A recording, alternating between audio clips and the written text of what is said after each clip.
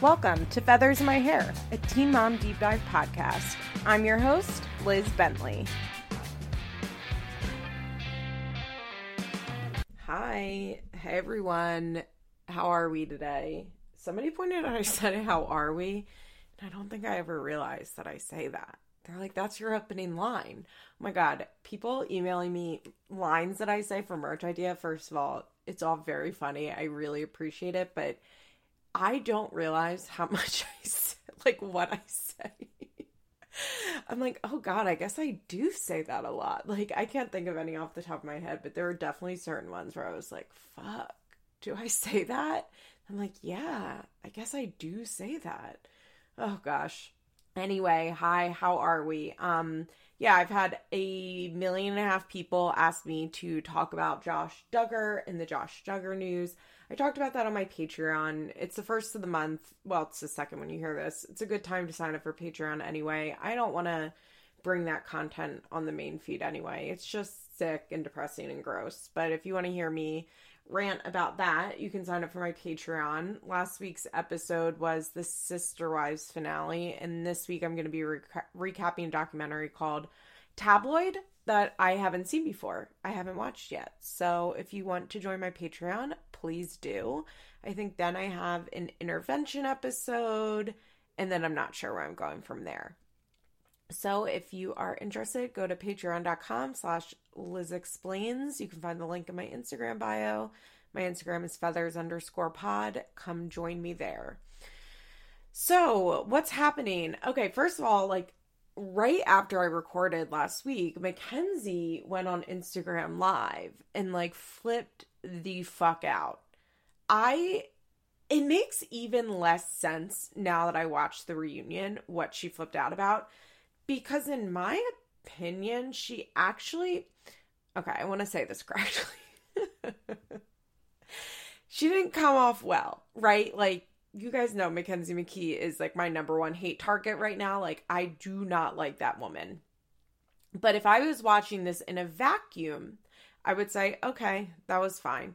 Like, if I didn't really know what she posted, who she is as a person, her history, and I didn't know anything else, I'd be like, okay, like, I guess, like, she apologized, she acknowledged her privilege, she gave, well, MTV gave platform to a organization. I haven't done any research on that organization, so I was going to say a good organization, but I actually don't know that to be true. I would guess they probably are, but I don't know for sure, because I haven't done my own research into it. But all things considered, like, it was an okay apology. I think that MTV was actually quite generous in the way that they handled this. Like, actually extremely generous in the way that they handled this.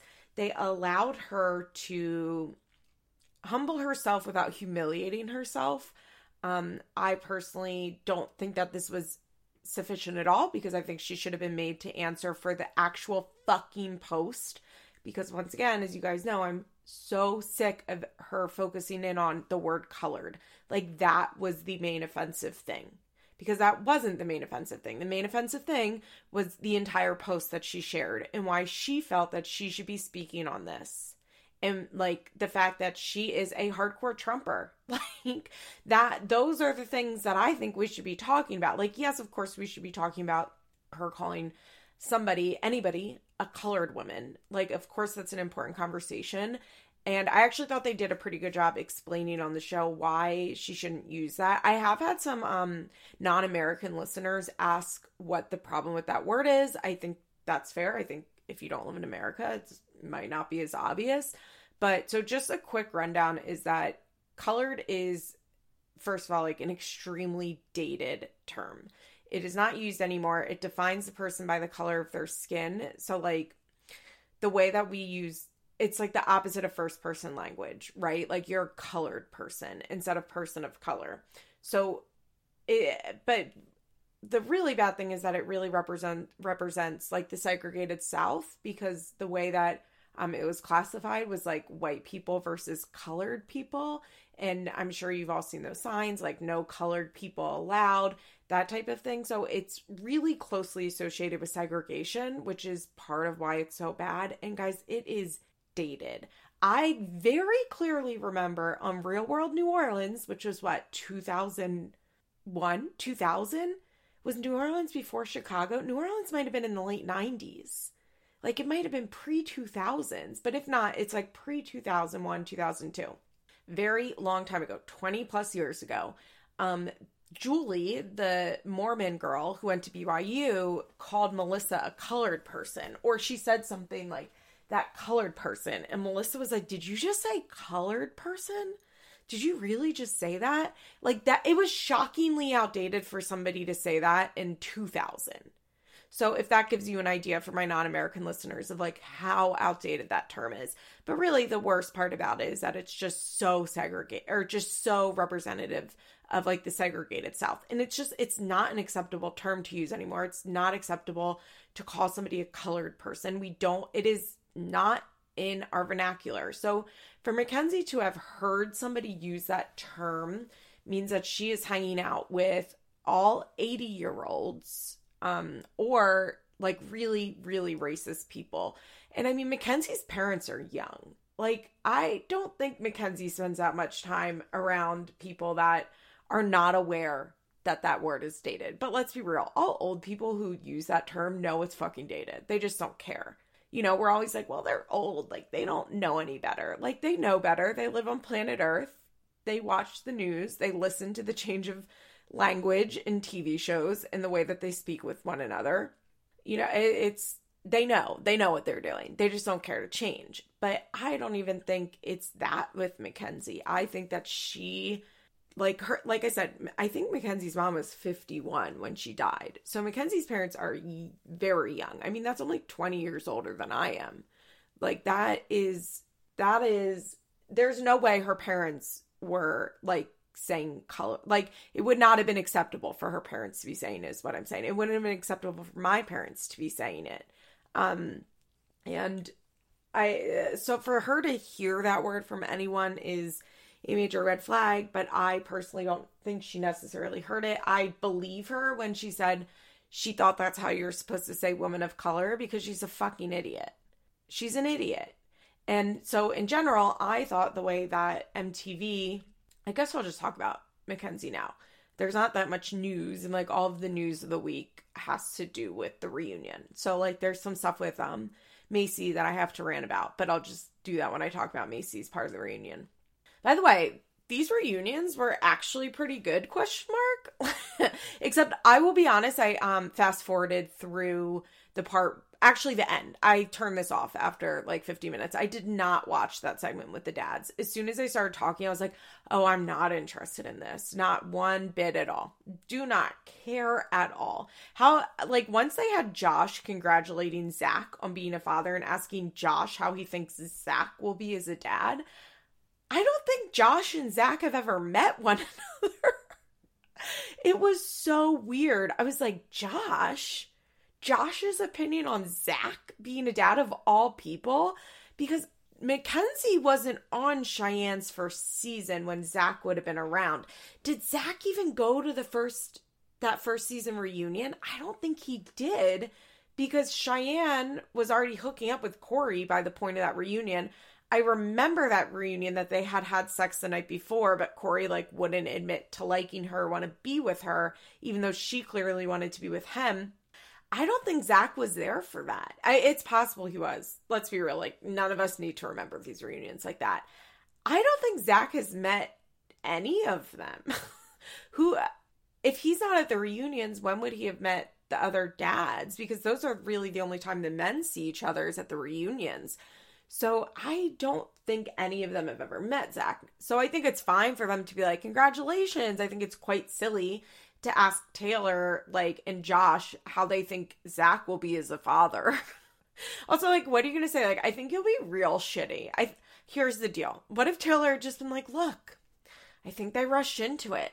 They should have slowed down. There's no reason that they need to go so fast. Oh, Zach and Cheyenne got engaged.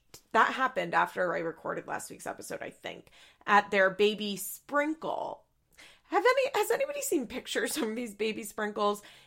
My understanding of a sprinkle is that it's the baby shower-like event that you have for your second child. especially if it's like a different sex than the first child. Gifts aren't really encouraged. It's just a way for like family and friends to come together to celebrate. And, you know, God forbid your boy wears girls' clothes. God forbid. I mean, I'm a shopaholic, so if I had kids, I would be getting boys' clothes. Like I mean, I would be doing hand-me-downs, but I would also be buying a ton of shit. I'm not, please understand that I love to shop and buy things. But the idea of a sprinkle is that it's supposed to be a lot more low-key than a baby shower. But I think personally, I think they basically turned into full-blown showers. And Cheyenne's looked like a full-blown baby shower. I mean, she had one of those huge balloon arches. Everybody was there. I guess it's just tacky to call it a baby shower, so you just still call it a sprinkle, even though that's not what it is. I also hate that term, baby sprinkle. I understand a sprinkle versus a shower. I do get that. I just think it's weird. I feel like if you're gonna have a second baby shower, just have a second baby shower. Is it tacky to have a second baby shower? Sure. I mean, popular convention would say yes, because the idea is it's like rude to ask people to come to events of yours like that twice, and to ask them to give you gifts twice. Although I think that's kind of dated too. I think we've kind of moved into a world where we do multiple celebrations for things, you know, like people have big second weddings now. They have full-blown formal second weddings. They have second baby showers. Like, I don't really think it's tacky to have a second baby shower, so you might as well just have one. I think it's kind of tacky to pretend like you're not having a baby shower and call it a baby sprinkle, but then still have it be a full-blown baby shower. But Zach and Cheyenne got engaged there, so mazel tov to them. I told you, I thought that they would be engaged before the baby came. I kind of wonder if they're going to do a quick elopement. I think they should. Well, I don't think they should because of, like, moral reasons or anything. I just think Cheyenne really wants to be married to Zach, so they should just go down to the Justice of the Peace and then have a party later. Okay. So where was I? How did I get here? Oh, the reunion was actually kind of good, question mark. So Mackenzie apparently was told by MTV that they weren't going to show the actual comment that she said. Now, I don't know why MTV would agree to that. It doesn't make sense. And really, they did not show the worst of it. So, but she was apparently very mad at it. So she went on Instagram Live, and basically she had, according to Mackenzie, this is like a rough summary. She, as soon as she figured out like what she did wrong and was getting called out, she wanted to immediately apologize. MTV was like, hold the fucking phone. You're not allowed to say anything. No. You can't say anything. Which does make sense, because I remember when this happened, the only like apology we saw from her was her DMing somebody, and that person like sent the DM to one of the like Instagram accounts, like Teen Mom Shade Room or whatever it is. And I was like, why the fuck is she apologizing in direct message? So I get it. She said she was mad about that. I can understand that. I think that MTV should have probably let her get online and at least like put a public apology up and not just like sit on it. But I think the reason they did that is because they know Mackenzie's a dum-dum. What they should have done is she should have posted an Instagram post and turned off comments, right? And just been like, I'm deeply sorry. MTV could have approved it. I get why she was annoyed by that. Sure. At the same time, though, like, I think MTV was trying to damage control this and trying to figure out a way to make this okay and not have to fire Mackenzie for these comments. So, according to Mackenzie, after this happens, she spends like a month working with different organizations before MTV would let her say anything. Which is funny. It's funny that they're like, oh my God, you're so stupid. Like, you can't say a word until you've been through, like, intense sensitivity training. She claims that she talked to Cheyenne on the phone, like, shortly after this happened. She and Cheyenne had this great conversation. Cheyenne was, like, really forgiving of her and explained a bunch to her. And Mackenzie gets off the phone thinking, like, oh, everything's okay. Everything's good. And then something happens and Cheyenne no longer wants to speak with her. Now, my question is, like, Mackenzie's basically implying that Cheyenne then spoke with an MTV producer and they turned Cheyenne against her. I have questions about that. One, I have questions about like how beautiful this phone call Mackenzie had really was. If Cheyenne hung up from that phone call and was like, I don't want to talk to that dum-dum anymore, but Mackenzie's like, Cheyenne and I get along really well. I can see that happening. I also wonder if Cheyenne was only kind of told about the colored comment. They have this conversation and then she gets off and then she sees like the actual post that Mackenzie posted. She sees all of the Trump supporting stuff. She sees the stuff that Mackenzie has said about Native Americans and was like, oh, fuck this. Because I think that that's probably a real thing that happens, right? Like you find out a little bit of information and you're like, okay, that's bad, but like, we can work with this. I'm willing to work through it. This person is a coworker. I want this to be civil. I actually, like, I don't know, maybe Cheyenne actually likes Mackenzie. So she's like, I like Mackenzie. I'm willing to take the time out of my day to, like, speak with her about this. And you think, like, okay, so you explain that thing. You think everything's okay. And then you see, like, it's so much more than that. I kind of think that's probably what happened. I also think it's very possible Mackenzie just, like, totally misread this conversation. But Mackenzie is like livid at MTV for this. She's like, I can't believe MTV just let me sit there and think that I was racist. I needed to be the one that like apologized, and MTV made me just sit around and not say anything. And she also says this about Cheyenne. She says, MTV is working with her to use this as a storyline. What she's doing is amazing, and now I'm part of that storyline that racism exists. And it's taking my name down. Do I love Cheyenne? 100%. It's very it's very obvious that she's cutting me off. It's very obvious that she'll tweet the other girls back. My name is being used in ways that it shouldn't be. What? Here's actually what happened. So, sorry, I'm like pulling up this article now. Here's straight from the horse's mouth. Okay, I called her and it was a beautiful conversation. She didn't have to answer the phone. It's not her responsibility to educate me. It's our responsibility to know our privilege. It's my fault, and I'm taking full responsibility for my word mix up. Okay, once again, she's taking responsibility for her word mix up. She's taking responsibility for saying a colored woman. She's not taking responsibility for the post itself. I want to find that post itself. Hold, please. We're going to reread that post so it's fresh in our minds. Of course, I don't have it fully screenshot. The image of she shares is Kamala Harris is not a role model for my daughters. Then there was an entire post that was quite long with like really just bullshit, awful, disgusting things. Might have been posted on Reddit. Okay, I found it. This is the post she shared. Kamala Harris is not a role model for my daughters, with a stop sign emoji, hand up emoji, laughing emoji. And it says, sorry, no. There are a lot of amazing women in this world for my daughters to look up to and see as role models.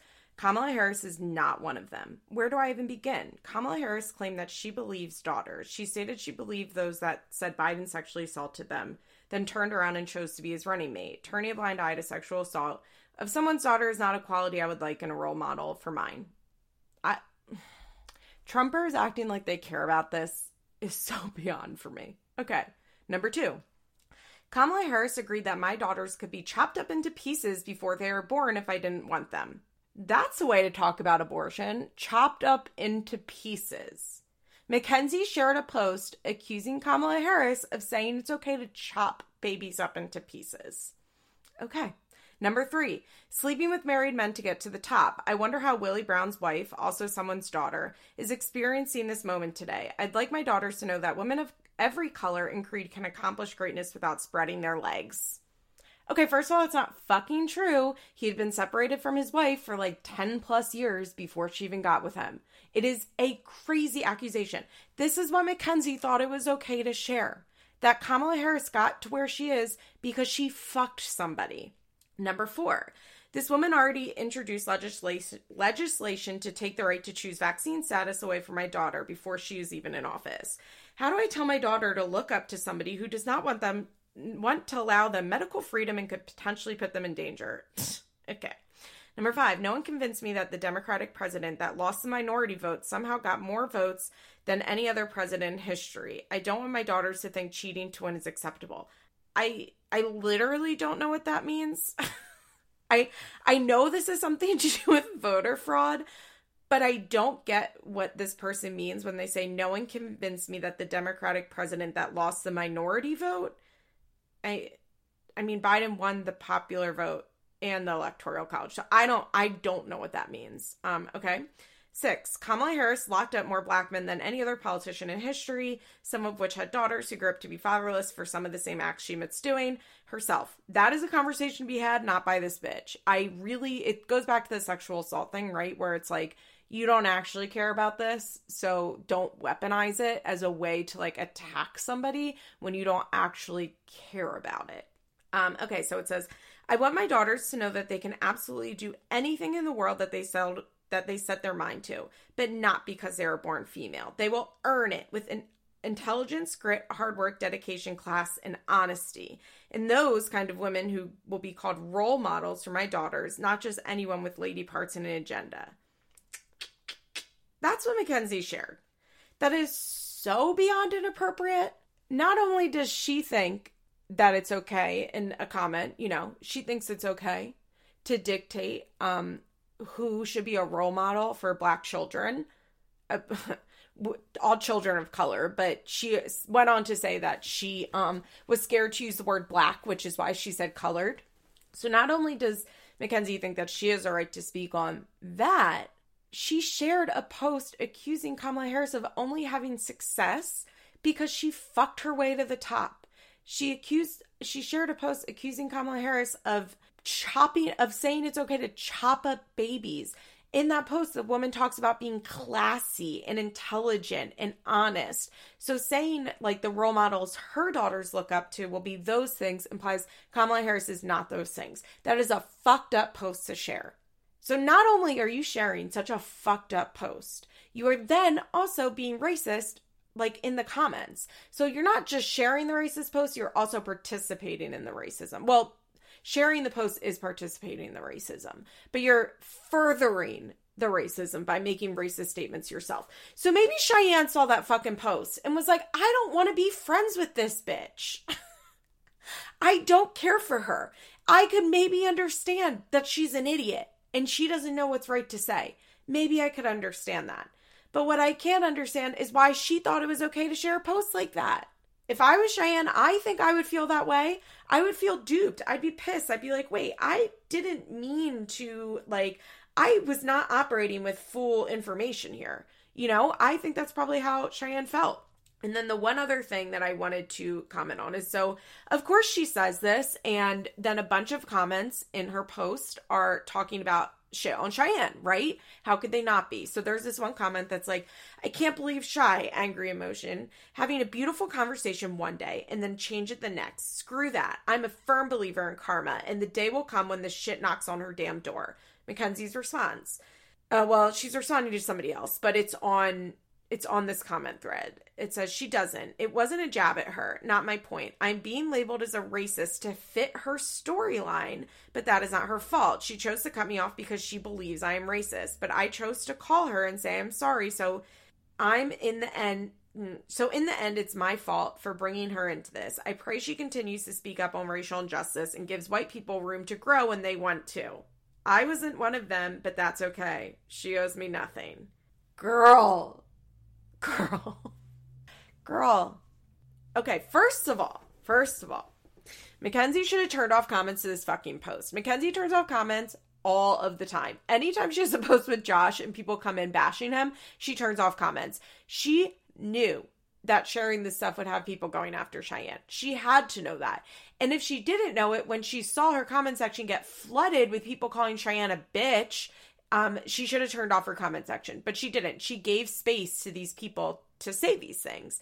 And then I love this, that she prays that Cheyenne continue to speak up on racial injustices and gives white people room to grow when they want to. Are you fucking kidding me? That's Cheyenne's job? You're praying that Cheyenne is giving white people room to grow when they want to. Mackenzie got on her fucking phone, took her little fingers, and actually typed that out, that she's praying for a black woman to make room to grow for white people. How can you be... Well, I know you can, because you're a racist, ignorant piece of shit is how you feel about this. It's so mind-blowing to me that knowing all of this, like knowing the full actual post that she shared, plus her comments, plus seeing what she's saying on this Instagram live about Cheyenne and really truly throwing Cheyenne under the bus here and setting Cheyenne up for some bullshit for Mackenzie's fans and commenters. And Cheyenne already gets it like 100 times worse than any of the other casts. I see it on fucking Reddit every day that everything that Cheyenne does, the rest of the cast is doing as well. And yet any comment section with Cheyenne, it's all about how she doesn't follow COVID protocols, which is true. But then there'll also be a post like on Macy out dancing in a crowded bar, and every comment is like, oh my God, people like, what are people supposed to do? Just like not live their lives? Like we have to get back to the normal. She's not breaking any laws. It's legal there. Like that's the majority of the comments in Macy's. So that goes to show you the type of standard that Cheyenne's held to in the fandom anyway. And Mackenzie should be aware of that. Hyper aware of that after going through all of this. And she still is throwing Cheyenne under the bus. That's fucking bullshit to even bring that up. It's so shitty to bring that up. And then it's so shitty to do this passive aggressive thing of like, I really respect Cheyenne. And I pray that she lets white people grow, even though I'm not one of them. It's totally fine. It's totally fine that she doesn't do that. I'm not part of it, but like, I hope in the future she can. So really, fuck you, Mackenzie. Fuck you. She should be off the show as far as I'm concerned. I'm heated about this because then I watch this segment and I'm like, MTV makes her look like a fucking saint. The fact that she would get mad about what we see in the reunion is beyond, because in the reunion she actually, as I said, comes off pretty well because MTV edited this to her favor. They set her up with this organization, this woman that was very smart and kind, came on and really like gave Mackenzie credibility to the bullshit that she was spewing. I'm not blaming this woman for that. That sounds weird. I want to like, but this woman like lent her time to MTV. I mean, I hope MTV paid her for it, but like she came on and allowed Mackenzie to act remorseful when she's not remorseful at all. Fuck Mackenzie McKee. Okay, I forgot to take a break. We'll take a break here.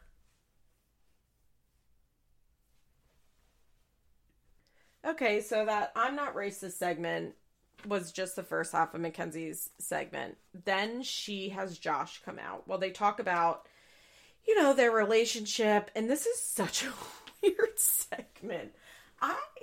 This was so weird, this whole thing. Josh was not feeling it. He did not want to participate in this. So Josh is there in Florida, and they have such a weird exchange. So Drew is like, oh, so you're in Florida. Do you like it there? And Mackenzie's like, yeah, I think we love it. I think we're here to stay. Where is this? Sorry. Okay, so they talk about the cheating. Drew is like, Josh, can you bring up what Mackenzie accused you of? And Josh goes, well, that was so long ago. I don't even want to talk about it. And then passive aggressively, Dr. Drew is like, Mackenzie, do you remember what happened? And she's like, I can't talk about it. I have family watching. I'll be in a lot of trouble. AK, like, her family's mad at her for accusing her cousin of fucking Josh when it supposedly didn't even happen. I don't know. I'm sure it happened. They at least had an emotional affair. They at least had an inappropriate relationship. Because Mackenzie didn't even really realize they were friends and they were sending each other hundreds of texts. That's inappropriate. Like, if your spouse doesn't know that you are speaking to someone that much and you're being discreet about it, and according to Mackenzie, going to physically meet up with them without telling them, it's not okay. It might not be cheating. Maybe they didn't have maybe it wasn't emotionally intimate, maybe it wasn't romantic, but it's not. He was clearly lying to her because she was totally blindsided. If I had a husband, I found out they were texting Julia 100 times a week and I didn't even really know that they talked like that, I would be like, what the fuck? What why are you? And then I found out they also met up. That would be weird. It would be fucking weird. And on the same vein, Julia's been married and she's been married for a really long time, and it's somebody that we have been friends with since we were, I don't know, when did he come around to the shore? 14 or 15. So I've known him for a very long time. He's a friend of mine, independent of Julia. But, and the two of us, if I'm at the shore, when Julia's at work, we hang out, the two of us, we text or call, the two of us plan to hang out. But we don't, often talk. Like, we're not, like, if I was like texting with him like 100 times a week, Julia would be like, what the fuck? Like, that is weird. That's fucking weird, especially if her husband wasn't telling her that. You know what I mean? So it's not like I'm saying that that Josh can't be friends with Mackenzie's cousin, because that's not the case. But whatever was going on there was deceitful. And that's the problem. It's the deceit in it, right? And it's like, you do have to have respectful boundaries with people that are married or in a relationship, in my opinion. Like, yeah, it's not my responsibility to, like, it's Josh's responsibility, not the cousin's necessarily, but like, if it's somebody that you care about, you have a responsibility to have appropriate boundaries with their spouse because you care about them. And why would you want to create issues in their marriage? One of my really good friends from high school is a guy, and he is married, and I love his wife, but like the two of us, I'm friendly with her through him, but like the two of us are not independent friends. And like, we hang out, just me and my guy friend will go out to lunch, but like, I'm very like aware of what I text him. You know what I mean? And like, I'm very aware of like what we talk about because I really like his wife and I always want to be respectful towards her. And I wouldn't ever want to be a source of contention in their relationship. And I wouldn't be, because I'm an appropriate person. You know what I mean? But I do think that like, if you are in contact with somebody of either the opposite sex or the same sex, if you are queer, like, and that person's in a relationship, like, you need to be respectful of their relationship and the things that you're saying. And I think that that's easy if you're genuinely just friends with that person and you genuinely care about their spouse. It's a very easy way to live and an easy boundary to have, and it shouldn't take you any effort. Like I'm saying, like, I'm aware of what I send my friend, but I also I'm not worried that I'm going to cross the line, because we've never crossed that line with each other and we never will. And I'm just not worried about that, but I am aware of it because I'm a good person. And if Josh is obviously not a good person, Mackenzie McKee's cousin has some sort of issue, but you shouldn't have to be looking at your husband's phone record and finding out that he's texting someone hundreds, thousands of times, and you didn't even know the two of them talked. So even if it's not romantic, it's inappropriate because it's lying, right? And they have no trust for each other. But Mackenzie doesn't want to talk about it. And she basically is like, it was really rough after my mom died. And I truly believe Josh would have fought and fought and fought to be there for me. And then there were these situations where I would check his phone record and see this and jump online and accuse him of cheating. Girl. What she's saying is that her husband was straight up not being there for her after her mom died. Not only was he not being there for her after her mom died, he was being there for somebody else. Then she turns to Josh and she goes, Josh, I'm going to let you have your own voice. To me, that sounds honestly almost like therapy talk. I wonder if the two of them are in therapy. I highly doubt it. But maybe Mackenzie's in therapy by herself. I would hope so. I hope she's in therapy. But I would guess, and I think that this is a fight that they have, right? Like, where Josh doesn't like the way that he's portrayed on TV, and he kind of blames Mackenzie. And so she turns to him and she's like, okay, like, you know what? Let me not speak for you. Like, let me give you the chance to talk, which I think is good. I think that's the right thing that she should have done. I think she caught herself doing what makes Josh mad. And so she actually stopped it and tried to correct it, which is a hard thing to do. And I commend a person that is like actively trying to change their language and their behavior, and they can catch themselves in the moment. It's something that I work really hard on doing. When I'm doing something, I like realize that it's not right. I try hard to stop and then course correct my behavior right away to change the way things are going. And like, that's what Mackenzie did. And I think she did a good job there. And then Josh was like, well, I have nothing to say about it.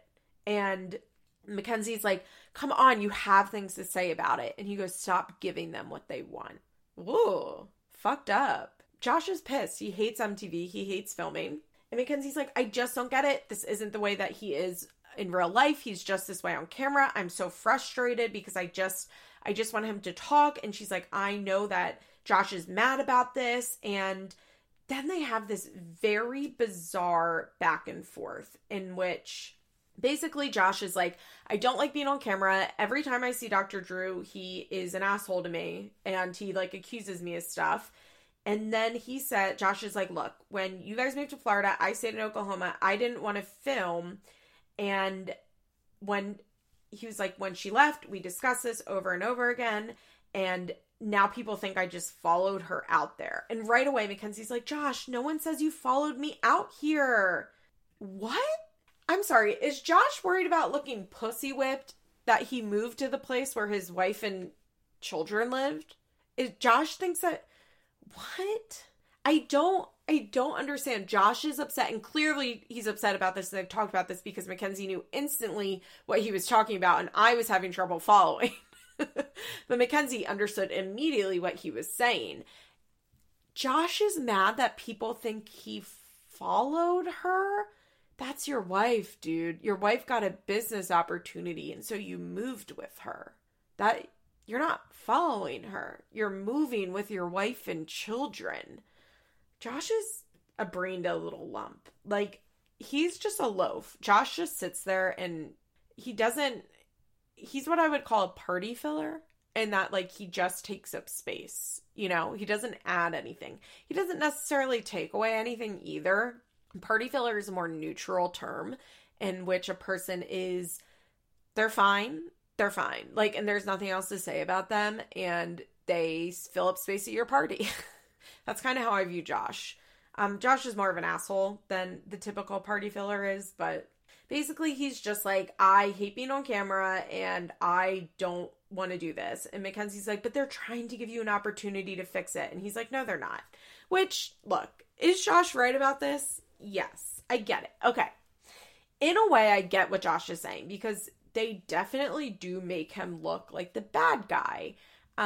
But at the same time, I think he is the bad guy a lot of the time. I just think that's the truth. I also think that Josh doesn't film, and Josh is fucking weird on camera. And Mackenzie, on the other hand, is like camera ready at all times, like, you know, always ready to go, ready for her close up, chat away on camera. So yeah, we're only hearing Mackenzie's side of it. And if Josh wanted to put his side out there more, he could. Now, on one hand, like, I do feel for this, because I think that'd be a frustrating position to be in, especially if your natural personality is not one that does well on camera, which I think is what happens with Josh. I think beyond everything else, I think he is shy and not good on camera, and that would be hard.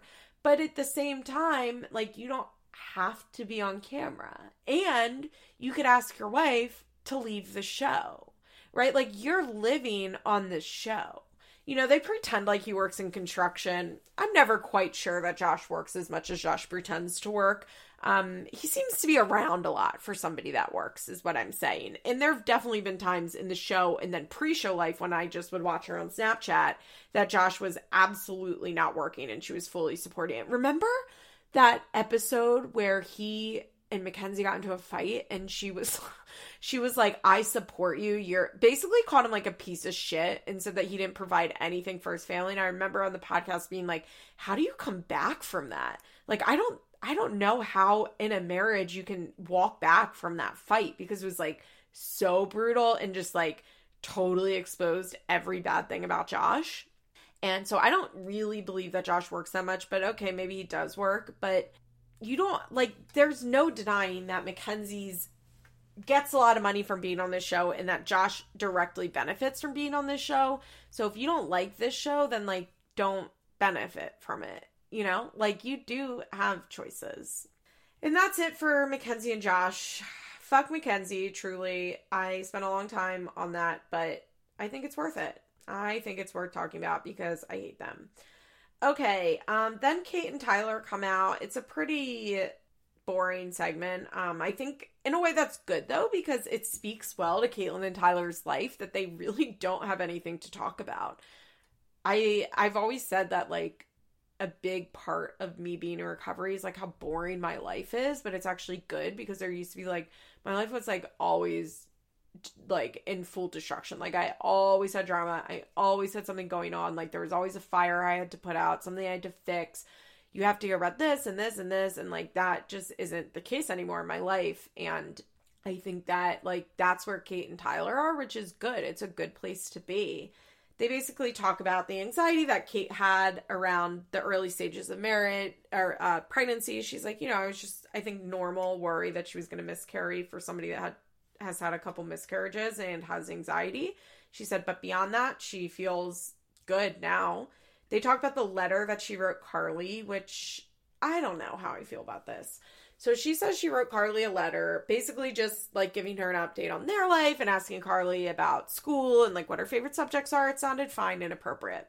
She said that she included paper and like envelopes and stamps in case Carly wants to write back. Fine. Okay. I'm like on board. I'm on board.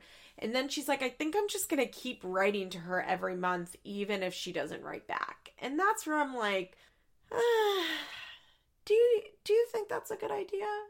Also, like, she hasn't done that because that scene was filmed in like December, November, right? Like, because she had that miscarriage around Thanksgiving, and this reunion was filmed in like February or March. So she hasn't actually done that, is what I'm saying. But I don't know. I think that the initial one is fine, and I think if you don't hear back, then you should leave it alone. She does reveal, though, that Carly and Nova FaceTime with one another, which I think is nice. Nova recently, for the first time, brought up adoption and asked why Carly didn't live with them, which I think makes sense. And she's like, we just explained it to her and we're honest to her, which I think is great. I mean, this is a big part of Nova's life, and it's always going to be a part of Nova's life. And so I think it's good that they're just like being real with her about it. Then Tyler comes out and he looks crazy. I mean, first of all, Kate's makeup was that blush. Ooh, that was truly something else. It was not great. Her hair looked good. Her outfit looked okay. That makeup, though. Tyler comes out in full Dwayne Johnson in that turtleneck picture. Like, his turtleneck is absolutely a size too small. He looks like he's like about to flex out of it. It's very tight around his neck. And you know what? I thought Tyler was actually okay with the things that he said about Brandon and Teresa. There's obviously shit going on with them. It's hard for me to feel too bad for Caitlyn and Tyler because I remember them being like an hour and a half late to meet up with Carly the last time they were allowed to see her. You know, like, they say a lot of stuff, but they don't seem to put a lot of effort into stuff. But Tyler, I thought, made a good point, which was, he's like, we're almost 30 and we still feel like the inferior ones in this relationship. And I was like, yeah, that makes a lot of sense. They still feel like Brandon and Teresa do hold all the cards. But I get what he's saying, where he wants to have a more, like, relationship where Brandon and Teresa treat them like adults. I think that's probably not really what's going on. I also think probably part of that is just the dynamics have never totally been healthy between them. I remember talking about this on the episode I did on their 16 pregnant way back when. I think I did that in May 2017, I happen to remember. And I talked about the fact that, like, it was very clear to me that Kate and Tyler had, they probably didn't know anyone that wore a suit to work. Like, they didn't know anyone that lived in a house like Brandon and Teresa and drove cars like Brandon and Teresa. And Brandon and Teresa just, like, represented this life that was so inaccessible to them. And so I think they've always been in, like, this very unequal position as far as, like, Brandon and Teresa are the grown-ups and we're not. And now Kate and Tyler are grown-ups, and I get what Tyler's saying, but at the same time, it's like, I don't really know what they want. I don't really get what Tyler wants from them. He says he feels like he has to edit everything that he says and that he can't just be himself around them. But when he's saying that, is what he's talking, like, I don't get what he's talking about, I guess. I think he's talking about when Brandon and Teresa told him to stop talking about Carly on TV and he wouldn't. And if that's the case, it's like, dude, you can talk about what you want. They just don't want it to be on camera. And I think that's a big issue for Tyler, is that he doesn't like that they're trying to control what he can say and when he can say it. But I think as far as Brandon and Teresa go, they're not really trying to control what he can say. They just ask that they not really talk about their daughter on camera, which I think that they've definitely stopped talking about her nearly as much. I do think that Kate and Tyler have a right to talk about her as far as their relationship with her and their feelings towards her, because that is their story.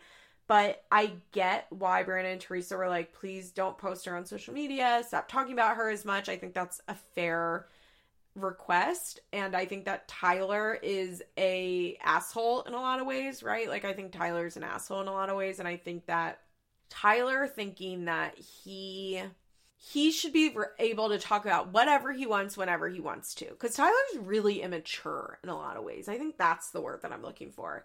He is an asshole, but he's also very immature. And I think he's having a little bit of a temper tantrum. Like, well, if I can't talk about Carly when I want to talk about her, then I'm not going to talk about her at all.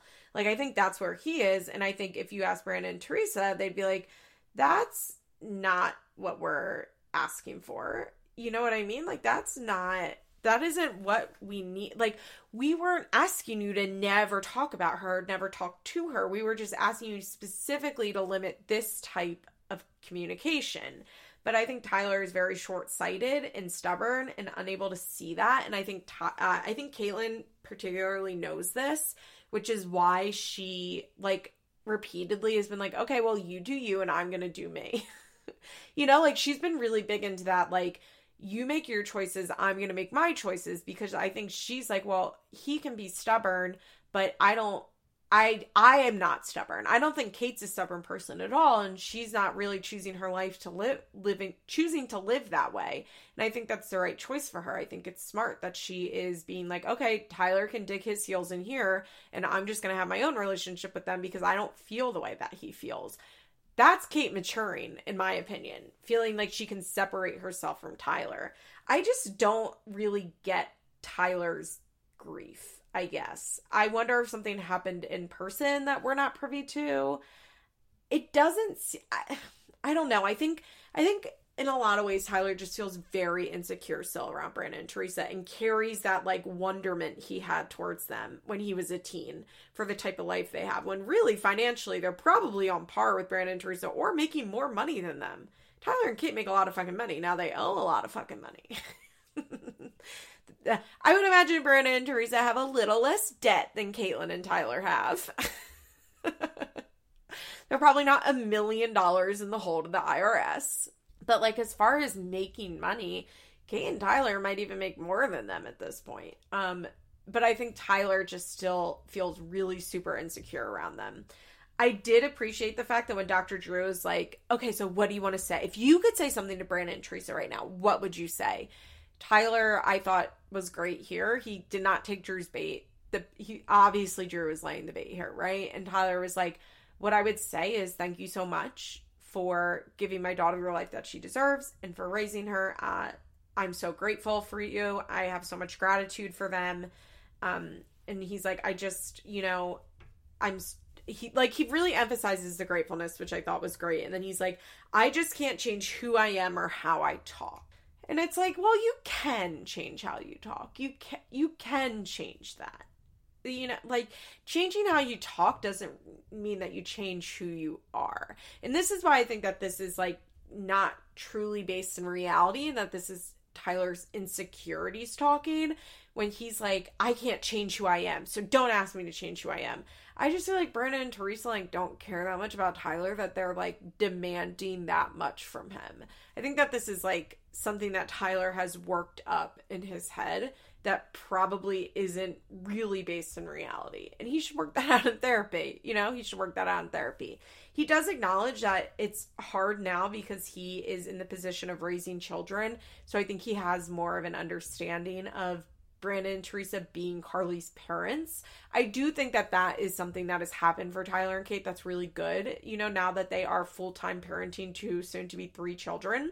And Nova's like a whole person with a whole personality, and Veda's getting older. Like, I think that they understand more now that, like, Brandon and Teresa are Carly's parents, and that they are, like, raise her. They are fully responsible for her. They get to make all of the rules because they understand how they feel about Nova and Veda, right?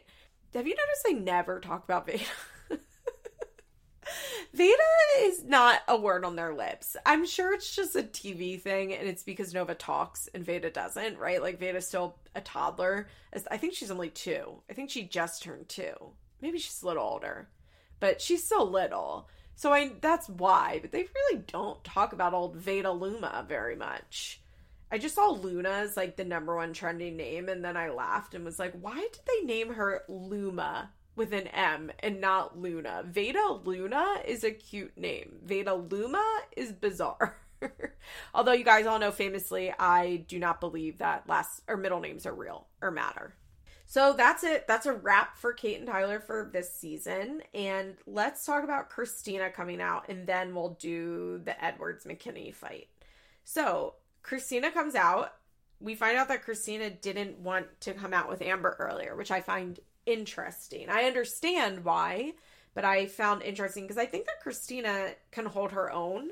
And I also, this isn't really a compliment when I say this. I think Christina's a little bit of like a whipping post in that she, or like a punching bag, in that she can really take it. And I would imagine that she could take Amber yelling at her, but Amber is also such a loose cannon that I would imagine she was like, I don't really want to deal with that.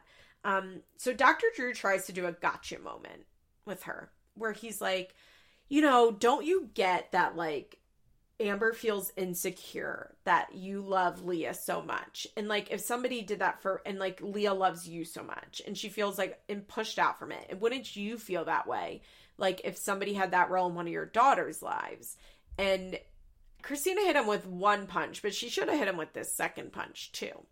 What she says is like, well, my oldest daughter has a stepmom that she loves, and I'm so happy for her. And like, the more people that love her, the better. What she should have said to Dr. Drew is, I will never be in that position because I'm there for my kids. Because that's the truth of it, right? Like, this idea that Christina could ever be in Amber's position is just laughable, because she raises her children. She picks them up, and like, Christina is in a situation of a co-parenting situation, right? Like, her oldest daughter lives, I think, the small majority of time with her dad. I believe that's the case. I think he has primary custody, but they essentially 50-50 split her time, is my understanding.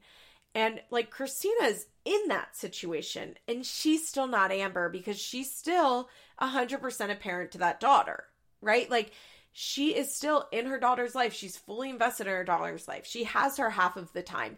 So Christina doesn't need to worry about her daughter, like, having another mom, because she knows her place and she's confident in her place. And somebody couldn't take that position. That position can only be taken if you remove yourself from it, right? Like, if Amber was there, Christina wouldn't be what she is to Leah. She would be beloved, I'm sure, and they would get along, and she'd be like, they would all be happy, but she wouldn't be Leah's mom. If Amber was Leah's mom, she would be a stepmom, a bonus mom, whatever, a second mom. Everybody's glad that she's there, but like, Christina didn't do anything to push Amber out. Like, this is all a mess of Amber's own making. And so for Drew to be like, well, wouldn't you feel bad if that happened? It's like, well, Christina will never know what that feels like because she will never be in that position. She wouldn't do that to her kids. And that's the bottom line. And Dr. Drew, like, I think what it is that Amber always gives like good reunion showings, and that like she's always willing to like flip out a little bit in the way that MTV likes. And I think he also knows that Gary like can really take it. So he goes hard defending Amber, I think, in a way that, because he reads like their dynamics, that he needs to suck up for Amber to get her to participate in anything. And you can be like, hey, Gary, you're a fucking asshole. And Gary will be like, I mean, look, was I an asshole? Yeah, but am I now? No. Like, Gary, everything rolls right off that man's back, right? So I think that's kind of part of why they do this. But, you know, Nessa, I thought, was being very nice. I really liked Nessa in this segment because she was like, what? I don't, like, why are you specifically mad at Amber? And Christina's, look, I'm upset that she made allegations against Gary, saying that he tried to cheat with her. She has not apologized to me. She's like, she apologized to Gary, but she didn't apologize to me. I think that's very fair. Then they have an interesting conversation. Christina's like crying during this, by the way. Like, I feel for Christina here because that's the thing. Like, Christina's hurt where Amber is angry. And that's the difference between them, right? Like, Christina's hurt that she has poured her life into treating Leah as her own daughter and raising Leah. And Amber's mad at her for it. And Amber is trying to fuck her family up. Like, Christina isn't even angry at Amber. She's hurt by Amber. And I think that speaks directly to them because Amber doesn't necessarily care about any of this, right? Like, that, I don't think Amber really cares that much that Christina is raising Leah. If Amber cared, she'd be doing more to raise her. Like, that's the bottom line, right? Like, and I do think that a lot of this is because of her mental health issues. And once again, you know, Amber has what's the word I'm looking for? Has the money, the opportunity. I can't think of the word I'm looking for, but she has the ability to go get help and she doesn't. And she really doesn't treat her mental health problems. And she could make changes. She's just not making changes. And as I talked about last week, the hardest part about mental illness is that, like, it's so, you are miserable, but it's easier to stay miserable than it is to change and be happier. And I think that's definitely where Amber is. But that's why I'm like, okay, Amber, like, I don't feel that bad for her because she's not putting in any effort to try and make anything better. Resources, the word I'm looking for. But I don't know why that didn't come to me earlier. So Gary talks about how after the show, like, everything was good, then out of the blue they get a phone call of Amber screaming at him, and they're like, wait, what? Then the show airs, they see why she's mad, and he's like, well, you know, then she got online. And I thought this was interesting. He's like, she got online and every comment was a hate comment, and they were all talking about how much they love Christina, and that really messes with her head. Of course it does, which is why it's wild that Amber sits on Instagram Live all day. Just like, I honestly think Instagram is Amber self-harming herself, right? Like, it's her version of self-harm, I think, and that's why she was doing very well when she was off Instagram, and then the minute she gets back on Instagram, like, everything spirals out of control. That's not really surprising to me.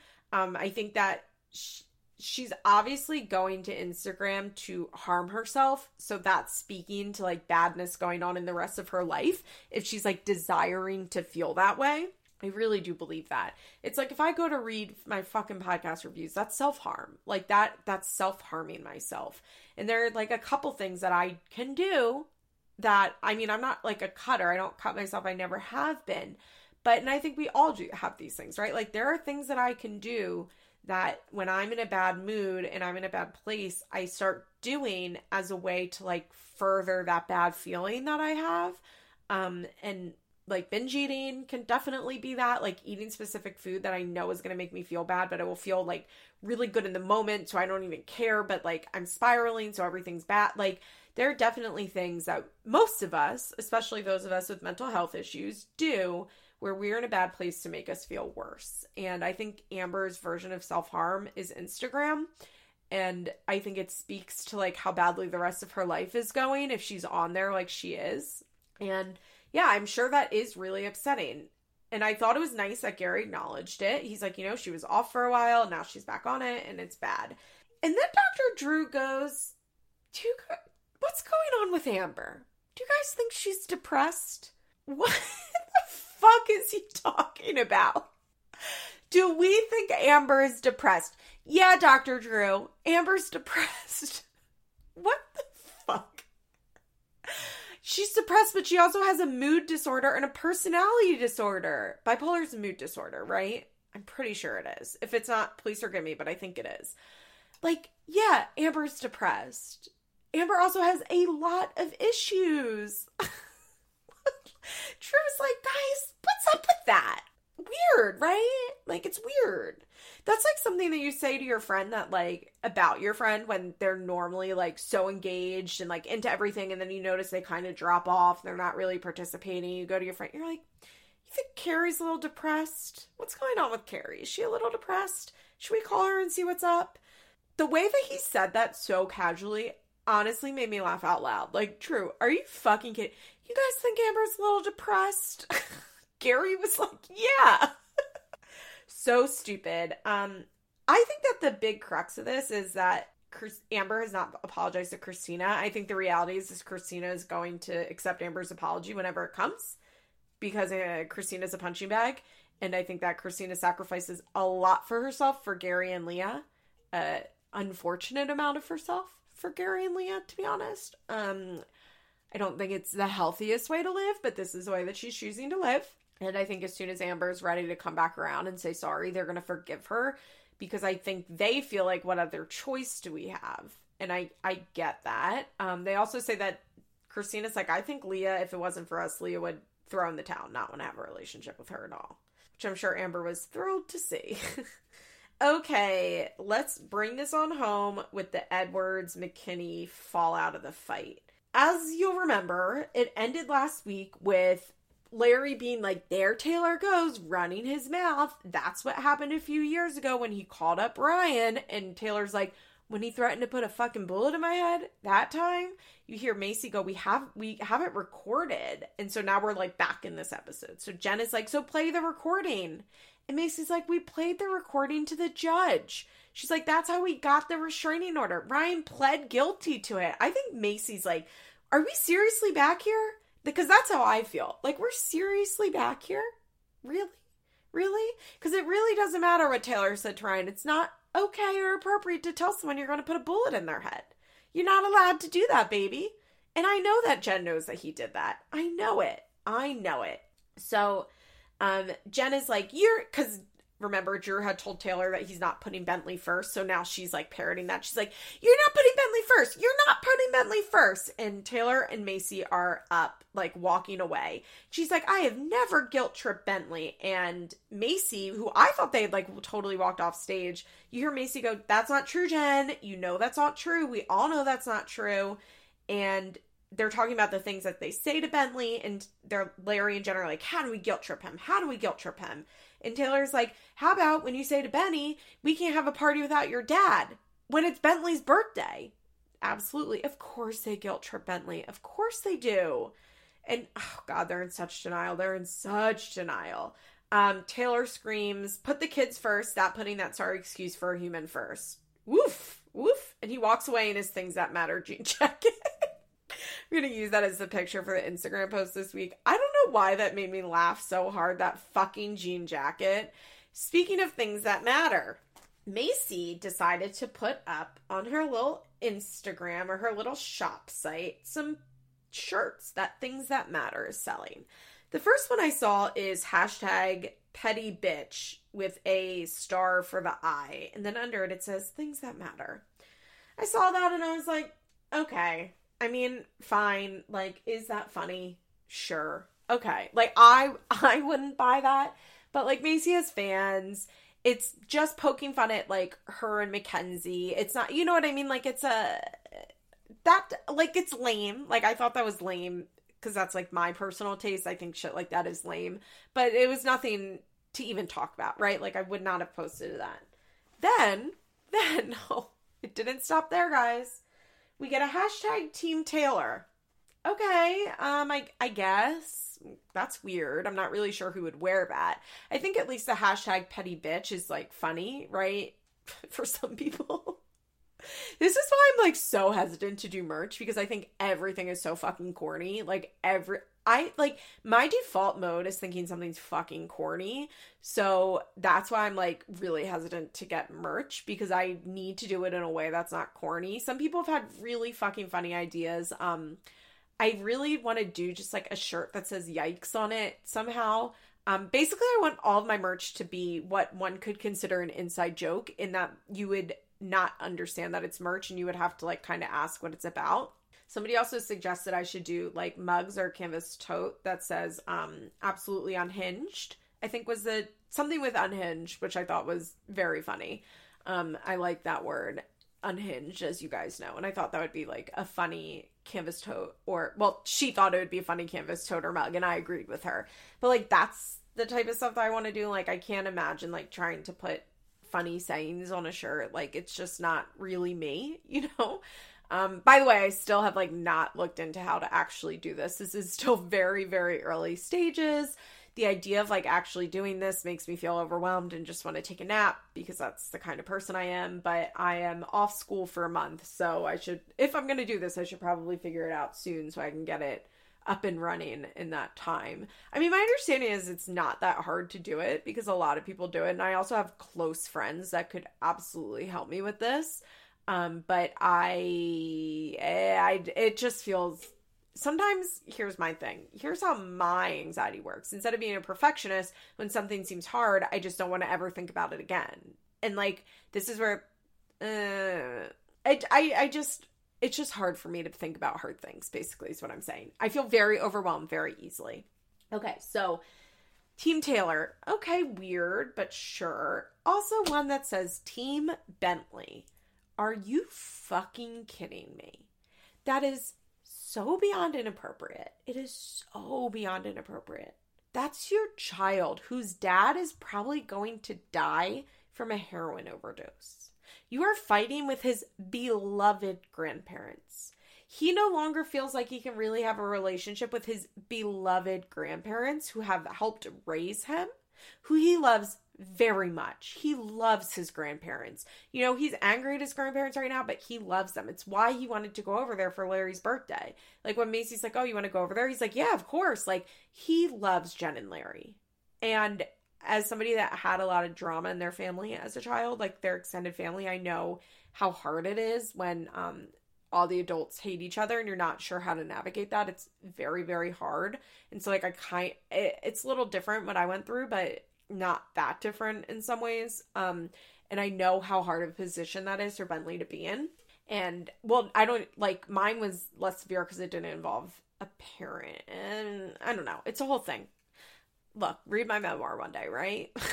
Psych, I could never write. I'm good at academic writing, but I'm not good at creative writing. So I could never write a memoir.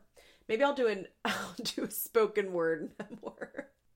I'll just put out 10-hour-long podcasts on situations that happened to me. It'll be my audiobook. I saw that the Reed, Kid Fury and Crystal got a album deal from Issa Rae's Alba record company that she has. I don't know, watching Issa go from awkward black girls to fucking like making $40 million or however much it was from HBO and like having her own record label is so incredible. But Kid Fury and Crystal got in, they're going to do a comedy album, which I think is pretty cool. And I'm not like, I saw someone was like, oh, if they do it well, they could get nominated for a Grammy. I was like, oh, that's fucking awesome. Good for them. And then I was like, not thinking about if I would do a comedy album. I was just like, maybe I should record an audiobook. No, that would be a lot of work. Couldn't do that. Where was I? Oh, so like, this is not a Team Bentley situation. Me being on Team Bentley means I'm not buying that fucking shirt. It means I'm not engaging with any of this bullshit, Macy. This bullshit that you want us to do. Does Bentley know about these shirts? It's really inappropriate. It's really, really gross. And they're not putting Bentley first when they do that. So you know what? I guess I am on Jen and Larry's side. Psych. But as far as like Macy not being perfect and Macy doing things, like if I saw that shirt and I was Jen and Larry, I'd be like, what the fuck? I mean, I feel that way as me, Liz Bentley. So although also when I posted that, people thought it was me announcing my merch. Could you imagine? I do Team Bentley and Team Taylor shirts. Reminds me, remember the Team LC and Team Kristen shirts from Laguna Beach days? Oh God, what a throwback. I remember a girl at my school had a Team Kristen shirt and I was like, who would be Team Kristen? And now as an adult, it's like, I can't believe I was such a fucking idiot that I was on Lauren Conrad's side on Laguna Beach when she like stole somebody's boyfriend. And I didn't realize how great Kristen was in those scenes. What a dum-dum I was as a teenager. Okay, so Taylor and Macy walk off. Taylor's screaming.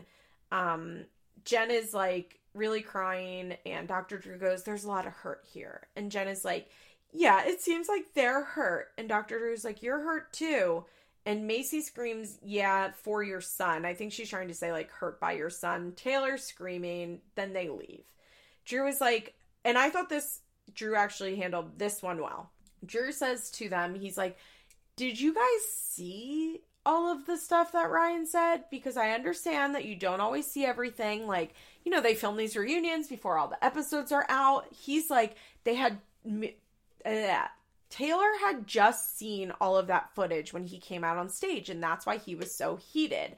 That I thought was a really good and interesting point. I think what happened was, because if you go and then watch the dad's special, that was obviously filmed first. And Taylor is like totally calm, cool, collected. Like, he is not worked up at all.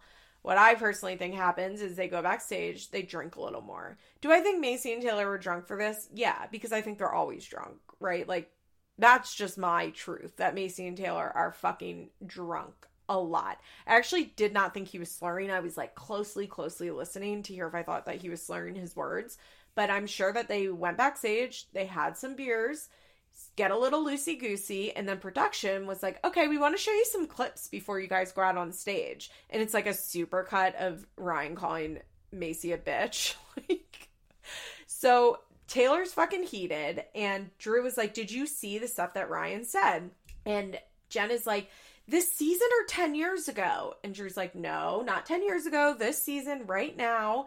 And they're like, okay, tell us, but it's not our fault. And they didn't get into it. Like, I don't know. Drew should have been like, he called Macy a bitch repeatedly, and Taylor was really upset. But I think everybody was probably just too worked up to do this. Larry's like, you don't think they say stuff about us? They say they bend over backwards for us. You think that we don't bend over backwards for them? Larry's like, I saw so much crow for them. This is when Jen is like, stop, please stop. And Dr. Drew is like, I think Taylor is really angry at Ryan. And Jen says the wildest thing that I could ever imagine anybody saying. And you guys know that I have given Jen so much leeway. Like, you know, I am the only person in the Teen Mom universe that's been like, guys, I feel really bad for Jen and Larry. When everybody else is like calling for their heads, I'm like over here crying about how bad that I feel for Jen. Like, literally sitting on this mic crying about it. And Jen has the audacity to say, is he mad or is he jealous?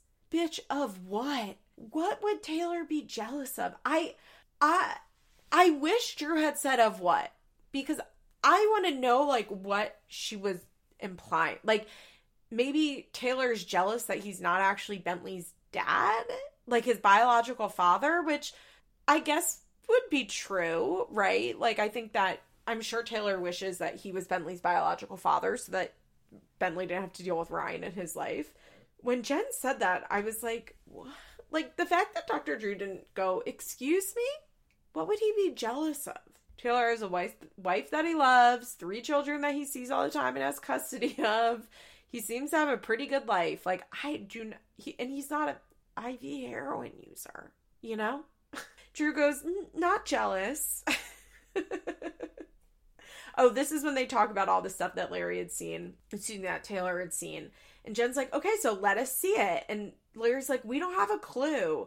And this is when they're like, we're not responsible for what Ryan says, which is true, but they have to understand that, like, Ryan's impact, like, Ryan's actions do affect them. Then Jen starts sobbing, and she's done. She's done with this show. She's done with it all. And that's it for this week's episode. Are you angry or are you jealous? Is he angry or jealous? That is an absolutely wild take. Anyway, I hope everybody has a good week. You should subscribe to my Patreon, patreon.com/LizExplains. I have some good shit up there, and I'm going to continue to have some good shit. And remember, first of the month is a good time to sign up for Patreons. And so, with that, I should say bye, and I will talk to everyone next week. Bye. This podcast is brought to you by Solid Listen Network. Find me on Instagram at feathers_pod.